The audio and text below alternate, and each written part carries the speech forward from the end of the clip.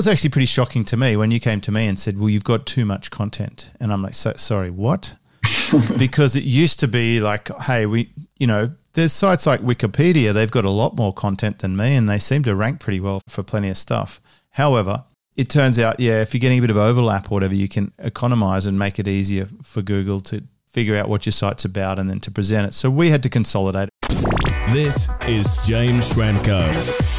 James Schramko here. Welcome back to my show. This is episode 1038 and we're talking Google SEO. Welcome back, Gert Malik from SEOleverage.com. Good to have you again. Hey, James. Always a pleasure to be here. You're always on the show. You're a hyper-regular guest lately and for good reason. Everyone else is talking about AI and whatever else.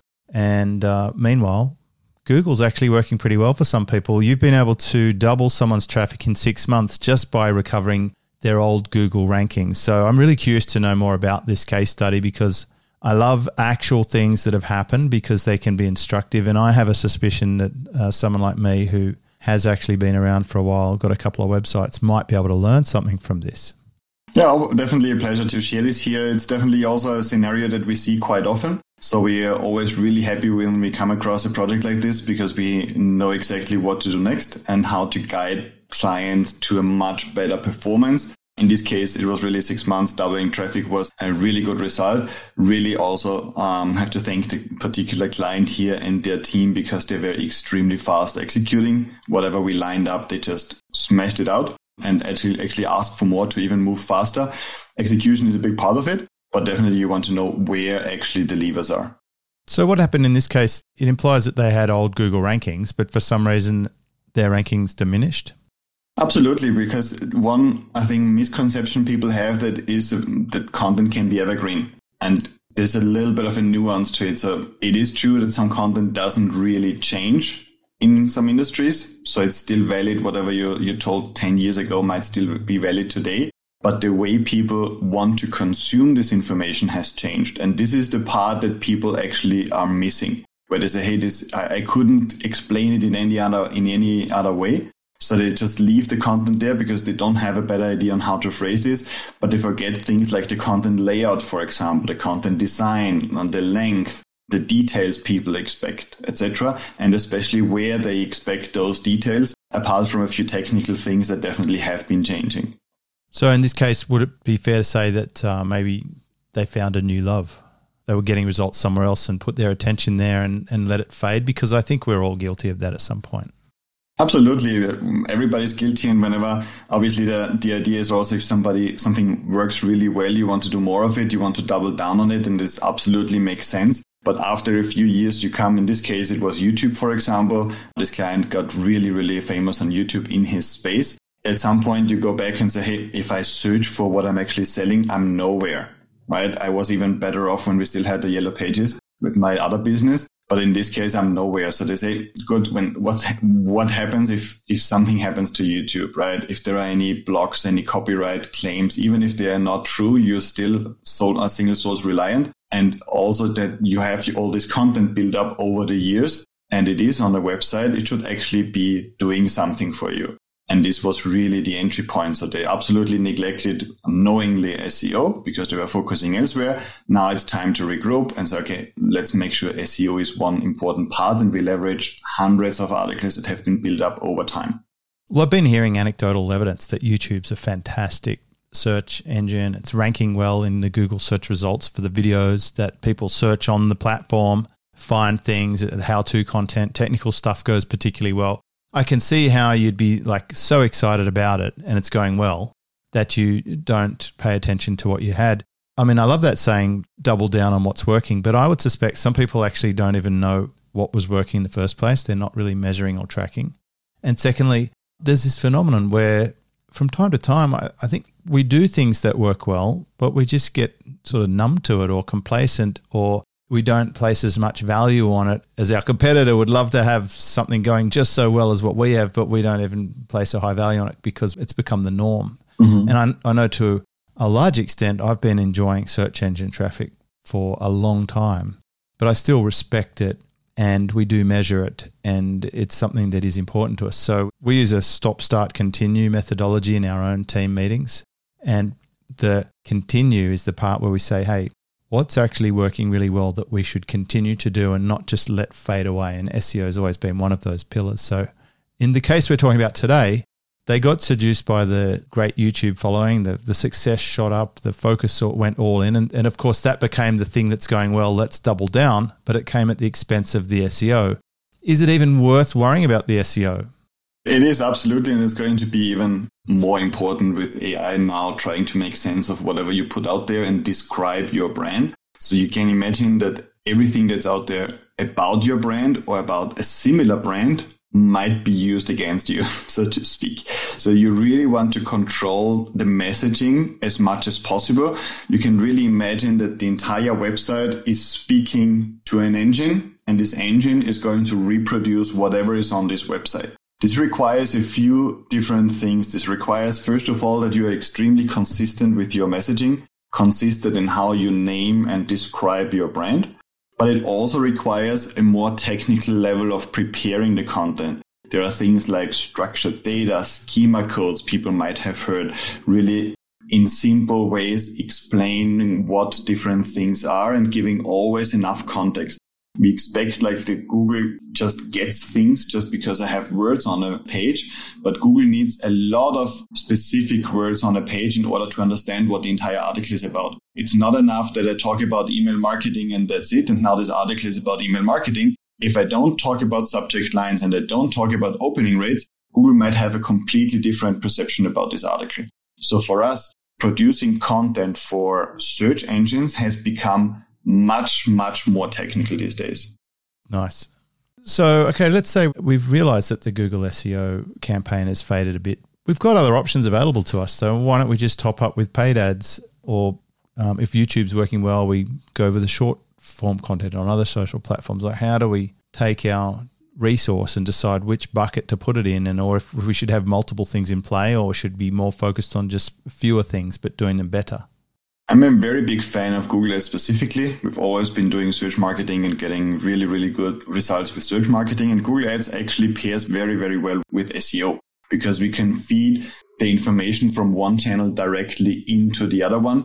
And for example, just yesterday I was talking to someone who wants to join our program, and I said, like, could you run some Google Ads first to really test your offer, make sure this actually works, make sure we know which kind of keywords seem to be resonating better with your audience before we actually line up an entire content strategy and work for 4 months or 6 months in order to get those pieces of content up. And Google Ads, for example, also is a good complementary solution for remarketing campaigns. Get this SEO traffic that you generate that's free, give them another chance to actually opt in for something because they then see a banner, see a YouTube video, etc. I believe you should be these days on as many channels as you can possibly handle. My personal belief, the omni-channel approach also is going to support AI engines in the future, where the more you're out there, the more your brand is out there, the more important your brand is going to be perceived. However, at some point you need to make decisions. And a strong strategic decision for me is always to have organic rankings. It's like the most important thing is that somebody searching for what you're selling needs to find you. It's like the most immediate action you can trigger. It's at the very bottom of the funnel. Somebody searches for SEO services. I want them to find me in certain contexts, right? It's like the very basic thing. I think Google Ads is great. But we have a lot of people coming here and telling me they spend $20,000 on Google Ads every month. And if there was a better way or a different way, or maybe they can lower the budget a little bit. And with SEO, what we actually achieve is to lower the average cost per acquisition, because we just even out the playing field. We have a lower average cost per lead or whatever it is. And this is just a strategic decision, how many channels do you want to really feed? And where can you align your resources? But it comes back to a point that you actually mentioned initially, where the data is really important. Many people don't know it was actually working well. Many people think it is still working well, but they don't even drill down on what kind of keywords is driving the traffic. They need a Gert in their life. Everybody needs a Gert in their life. Yeah. So what did you do in this case? Like, were they already on board, or did they just sort of have this discovery and then come to you? What was the process of them, like the big reveal? Hey, you were getting results, but you're not getting results anymore. The big reveal was that they definitely had enough data, thankfully, to notice that something was off. They were not getting the same amount of leads anymore. They also had a slower growth in their YouTube channel because the organic traffic got more brand exposure, also driven to YouTube. So in these cases, they definitely had some numbers where they said, okay, apparently something is off with search marketing. They couldn't really pinpoint it. They thought the content was evergreen. It should really still rank. Nothing has changed in this space for this content in a few years. And then the first thing for us is always to establish a scorecard, establish a status and say, where are we with this project? Where could we be? And especially breaking it down. You don't understand data until you break it down. And we need to know, what is the content situation like? What is the user experience on this website? In this case, even they were planning a redesign where we were then involved as well. And the site is going to go live in a few weeks, I think. So it's really important to have an overall idea of what is happening and what is actually working in your space. Working meaning, what is Google favoring? What is it that they know users want to see? And with this audit, then you have a good idea on how to move forward. So you decided that the design was out of date and out of keeping with what Google likes to rank. You've suggested a new design. What other things came out of the process that you would have to improve to double your traffic? Definitely in this case, one really important one, we see this all the time when people have been having a site for many years, is content pruning and content organization, as we call it. And it's really in practice is giving our clients a list of all their pages. And we try to categorize them a little bit, at least, to make it easier, because if you have 1,500 pages in front of you, it's really hard to organize this. So we do the work to actually organize this for them and give them like bite-sized chunks to go through. But then the client would have like a list of 20, 30 pages to analyze, because they, with their industry knowledge, can then tell me, look, these are similar, these are something completely different. This is really hard to do for an agency. We're not industry experts in every industry. We have been learning quite a bit over time, but there are some industries that are still really, really hard for us. But we prepare the content and also give clients a certain amount of data to make decisions. So imagine I give you 5 articles and say, James, I believe these 5 articles deal with exactly the same thing. This is what Google thinks. Google is clearly favoring one of them. Can you make an executive decision and tell me, can we merge these 5 into one? So Google has it easier, can process your website easier. And it's also cheaper for Google to process your website. And this is an aspect that many people forget. Google is spending money to process a website. They don't talk about it because they want to kind of pretend they have unlimited resources, etc. But they are more and more going to favor those websites that make it easy for them to extract information. Yeah, I mean, I feel sorry for them. Such, the world's biggest scraper has to pay money for that. Oh, the poor things.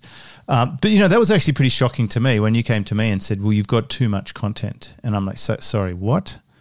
Because it used to be like, hey, there's sites like Wikipedia, they've got a lot more content than me and they seem to rank pretty well for plenty of stuff. However, it turns out, if you're getting a bit of overlap or whatever, you can economize and make it easier for Google to figure out what your site's about and then to present it. So we had to consolidate, and we're often doing that. We lump a few things together. Luckily, the decision-making process in our company is quite short because there's not many of us, and we do have pretty good context. I remember those difficult ones when we had an SEO business, like veterinarian surgeons, particular technical lawyers, etc. Like, it was really hard to come up with context or content to understand what it was even about. And there was definitely requirements around what you can and cannot say. And of course, one of the hilarious stories I heard about AI lately was someone automatically generated a book on edible mushrooms, and the information was so incorrect that like it would literally kill somebody if they followed the instructions in this ebook that was automatically generated. And so shouldn't laugh about it, but it's a great example of how wrong it could go if you don't have enough context. So I think there's still going to be a role for humans somewhere in this process. But so you, in collaboration with the client, identify what's Google trying to do, where you're at now on the scorecard with what you've got, and where do you need to be and what has to happen, and then the shortest possible path. So in this case, it was pruning, it was organizing, it was closing content gaps and ambiguity, revising a new design. You had to obviously discuss things with designers for that. I imagine the relaunch, gosh, that was tricky. I remember, the occasional launch a new site with no index, no follow by accident because it was still in a sandbox or whatever. Usability issues, old links not being redirected and stuff. How much of a nightmare can that be for people? It can be an incredible nightmare. We have seen all kinds of things. I remember a project I was having from Austria back then. There was a site relaunch, and they forgot to take out this no index, and they were waiting for the big success. In 3 days in, they just got less and less traffic because Google started removing their pages out of the index, and nobody had this. Thankfully, we have built up, well, not our client, it was a competitor, to be honest. But thankfully, from those mistakes, we have been really building up frameworks right now. We have complete migration frameworks, relaunch frameworks. We coordinate this so clients give us a heads up and say, look, we just launched the website. Can you go this, check this, crawl this, etc. And relaunch is always tricky because for Google, it's like shuffling the cards again. They really don't know how their users are going to react to your new design, even though the content might be the same. But there might be certain elements, titles, descriptions, headers, etc., that are really important elements for Google that are different, just based on the different platform, different design, etc. So you want to make sure that you have somebody accompanying this process who has some established frameworks and can really just rely on those systems in place and knows that if those systems are all checked, it's a safe migration. What happens with all the other stuff? We just changed our sales page design. Mm-hmm. And as part of that, and I was just floating around the Maldives with our friend Greg Miralis, fantastic designer, studio1design.com. Super fan of this show, so I'm sure he's listening. Big shout out to Greg. Absolutely. Who's an absolute charger, by the way. You should see this guy in the waves. He would never pick it. Anyway, he was very helpful with like, hey, let's do a new website design. But then, of course, he said, well, we're going to have to update the podcast banners, the social media page banners, the podcast page, like basically all the other related materials have to be upgraded with the same imagery across the board for a consistent look and feel. So I imagine if they're going well on YouTube, then the YouTube header is going to have to be updated. If they've got Facebook happening, then that has to be updated. And the landing pages might, maybe they have to check if they're still compliant. Are they got all the right words on it, or that it loads quickly enough, or whatever? Are there other considerations at this point? I would definitely focus on, first of all, bringing Greg in. Studio One has been helping a lot of our clients here. But no, definitely focus on what is actually driving your results. I'm going to talk about 2 examples. 2 e-commerce sites, one completely relying on Google image search. They made more than half of their sales through Google image search. The other one gets 2% traffic from Google Images. What does this mean? It means that changing the images, or in one case, they came to us because they changed platforms and all the image URLs weren't the same anymore, and they lost like more than half of their revenue. It's a big issue. And if you now start replacing images and all the images have different names and you don't put redirects in place, etc., to tell Google what is actually happening, Google has no other chance than to drop your rankings and take you out of Google Images until they get confidence 6 months later or 8 months later again into images. There's only so much you can do. Whereas on the other side, the migration is completely going to be image agnostic, so to speak. We just make sure that they are in good shape on the new site, and we can focus on everything else. You really want to know what is driving your results. And people, this is not something you would see in Google Analytics easily. Where do how many clicks do I get from images? So Google Image Search, it would be Google Search Console. So you definitely want to make sure that you drill down where your data actually comes from. And then you can assess a potential impact. For Google, it's really important to keep as many things in place. This is going to make a smoother transition. If a lot of things change, if the content on top of the page changes, for example, or image names, etc., you want to make sure you put some strategies in place. So what happened then? Do you all gather around, pop champagne and flick the switch, and then the new site goes live, and then what? The process never ends, right? So SEO, the fun part with SEO is it never gets boring. Google just keeps pushing out updates that keep us happy and busy and testing new stuff. So when a new site goes live after a relaunch, definitely there is going to be a period where you most likely see a little bit of a dip that you can compensate temporarily with Google Ads or other activities, PR, etc., in order to compensate a little bit if you fear a revenue loss until it picks up again. But then you really need to keep it up, right? So the big thing really, if you say continuing a process means for us here in SEO Leverage that we continually make it better. I just had a team call and was talking to the team and said, look, our baseline is really good. We get so great feedback, but it's only going to stay flat if we continue to push it. And this is what you also should be doing with content. You need to continuously find out what is it that Google wants. And Google really appreciates if they drop your ranking and you revise this piece of content based on what they're ranking now, it is going to come back up. Google really appreciates that you work on your existing content, on existing pages, continue to make them better, work into link building, work into tying all the content together so it actually makes sense. And this is going to then make for a good long-term strategy. And so what happened in this case? The headline is it doubled. Did that happen? And how long did that take? It took 6 months to double. It's still going strong, so we expect it's probably going to triple.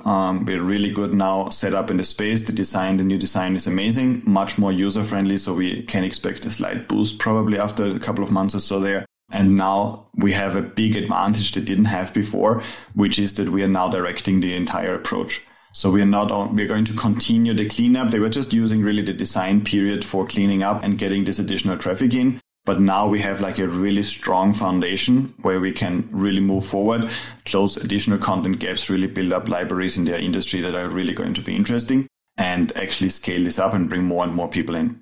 So will you also go out and find out where people have linked to the website and ask them to update their links or to put links in other places on the internet where they could be linking to this new updated current web design? Is that something that happens still? Link building is still a thing. And it's not going anywhere. It might be different shapes or form. And what Google prefers is not what actually works. Link building is definitely here to stay, but it needs to be more and more relevant. So Google is really, really smart these days at figuring out if a link is placed on a site where it doesn't make sense. So all those like online magazines, etc., where there's no relevance, at least with the article or the category where this is in, etc., it's just too obvious. Google is just going to assign zero value. They don't even bother with penalizing it. You want to be really strategic about which kind of site naturally would link to mine, and then pursue this particular link. We would probably not go out necessarily to change existing links, but really make sure that all the old URLs that don't exist anymore redirect to the new ones. And at the same time, build consistently links to the new URLs to build up this authority. So who's got the most to gain from this type of strategy? I guess it's someone who knows they used to rank quite well and have maybe as a result of listening to this, perhaps they've gone and had a look and thought, oh, gee, our SEO's slipped a bit. Or if they don't know how to tell, I guess they could reach out and ask for a scorecard. Absolutely. So definitely they can head over to seoleverage.com/scorecard. And just use their own judgment, first of all, and say, okay, where do I think I score in conversion tracking, in content creation, in link building, internal links, etc. Get a little bit of a feeling, and then reach out to us and potentially look into getting a full audit to really confirm those assumptions or really raise maybe some other issues that weren't even on the radar. For an audit and a site that has at least 100 articles or something like this, and has been around for at least 2 years, is probably a really good candidate because chances are there's a lot of unlocked potential. Will someone get a return on investment on that? I mean, in this case, did the client make more money back than what it cost them to renovate their site? Definitely. It's not something, SEO is not something that pays off after 3 months. It's a long-term game, but ultimately it's all free traffic, free brand exposure, free leads that you're building up that might be referring other clients as well. So this SEO definitely across the marketing channel usually has the most important ROI or the highest ROI, just because the traffic is free. And if the traffic is actually relevant, and this was the most important part here in this project, you also see it in leads and sales. I see a lot of parallels in SEO and weight loss. It's like you can do it quickly if you take your Ozempic or something, or get a gastric band. Like there are fast ways to do it, but they're not generally safe or effective long term. But if you're prepared to start and take your time with it, you can have significant results. But also, like weight loss, once you get there, there's so many other benefits. This is going to improve any of their paid campaigns. It's going to inform their marketing for their YouTube channel and everything else. Like it's going to boost everything else they do and magnify the end result. Absolutely. Even for brand awareness, we have clients that get mostly branded conversions. So people would type in their brand name and then get a conversion, but we see a direct relation because they don't have other channels between. You're getting more traffic and then more branded searches and more conversions then. So it's always interesting to find what your conversion path is. This might be getting people to your website, then to YouTube, subscribe, and after 2 months following you on YouTube, they might then turn into a lead or a customer. Or it might be specifically just getting them to know your tool. Your brand works really well in SaaS. This way, they get to know your tool as one of the potential alternatives through whatever piece of content in your space. and then they search for you directly. So brand awareness is a really big one that's very often underestimated in SEO. Yeah, and it can be that can be a fun one. I just saw in the news today, actually, the first legal case against Elon Musk's X, and it's by X social media, if you can believe it. They've like literally just steamrolled somebody's complete brand, and I imagine their branded search would be up right now, people having a little look like I was. So who is this company and how much of an inconvenience is this going to be for them? I was actually in a much smaller version of that when I had my last brand. A very large company started trading with the same brand name, and it started diluting and making confusion in the marketplace. So, trademark issues aside or whatever, I think the personal branding is really strong. I mean, clearly I rank pretty well for my own name, and it's something I have control of. And it's the very reason I learnt SEO in way back in the beginning, to control my brand. Listeners of our previous episodes would have heard that story, where I was trying to drown out IMDb. But I think SEO is underrated. I think it's still solid here in 2023. You did allude to it's more important to control your brand with the advent of AI. I think we should just sort of close on that. What are you seeing right now in terms of how it's starting to make its way in? Because I'm seeing some chat engines are offering you to go and then search to verify the things. I think I saw this in Bard, where you do a search and then you can click on a link to go and search Google to confirm what you found. It seems like traffic is coming to the search engine from the chat tools in that situation. I think it's an intermediary situation right now. So we have like ChatGPT, who pretty much changed the game for everybody. Now tons and tons of tools sitting on top of ChatGPT or other alternatives in the meantime, offering a similar or maybe more focused use case to use those tools. Ultimately, what everybody needs to understand is that ChatGPT or those language models at this stage, to a large extent, make stuff up based on probability. They're going to predict what is the next word, and then I have 2 words, and they're going to predict the third one. And after 3 words, they're going to predict the fourth one. It's fascinating that it works so well, but it also explains why sometimes it's completely off. And what we see this way very, very clearly, and everybody probably who has been playing with ChatGPT, to continue with this example, has seen that if you give it more context, the answer is better. Definitely, yeah. It'll even lie about word count in a paragraph. Exactly, absolutely. But the more context you feed in and say, okay, based on this list of facts, now create this article, the article is going to be much better, right? And the same happens with engines now that start to answer search queries, because they completely depend on the input in, output comes out, the result comes out, right? If the input is bad, garbage in, garbage out. There you go.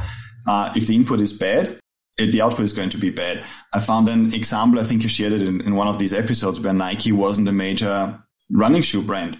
But just because there was a training material, which was a customer review, training the machine on how to assess Nike as a brand, it's ridiculous. And this is this intermediate period. I do believe it's going to get better. Might take another year, 2 years, 5 years, I don't know. And I would expect that right now, where Google says, fact check this on your own with the search results, they do this largely because they obviously want to trigger more ads, clicks as well. So it's to their benefit to have people actually search. This is also something where people think, okay, Google just wants to give the answer. No, they want to trigger more search clicks. So if they ask you to fact check, you're going to trigger a new search, see more ads, click on more ads, and it's going to be more profit for Google again. But I would expect that Google at some point gets to a stage where they can fact check automatically, or largely automatically, or give you a probability and say, we believe this is 85% correct. And then it's going to be a little bit more user friendly. But what is really important, and this is now is the second best time, best was last year, to start doing this, is be very consistent with your brand messaging and really have a good idea what is being said about your brand out there. We have clients right now already starting to hire us for brand monitoring. And every week, my team goes in, assesses all the brand mentions that we find on the internet about them. Are they neutral? Are they positive? Are they negative? We might be doing another episode about this because it's really fascinating, because all this material then goes in. We had a client having issues with an ex-employee suddenly talking badly about his experience at working at his company. This is then part of the result when you ask ChatGPT or whatever what this company is about. Becomes part of the training data.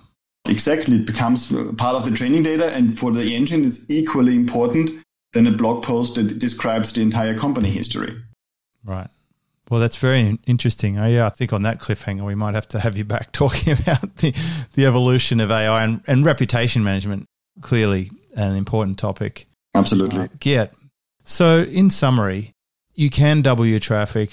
Don't ignore SEO. If you did get results before, then you have hope that you can get it back. You just have to have a strategic plan. It starts with the scorecard, which is a form of gap analysis. But importantly, it shows you exactly where to focus on the fix.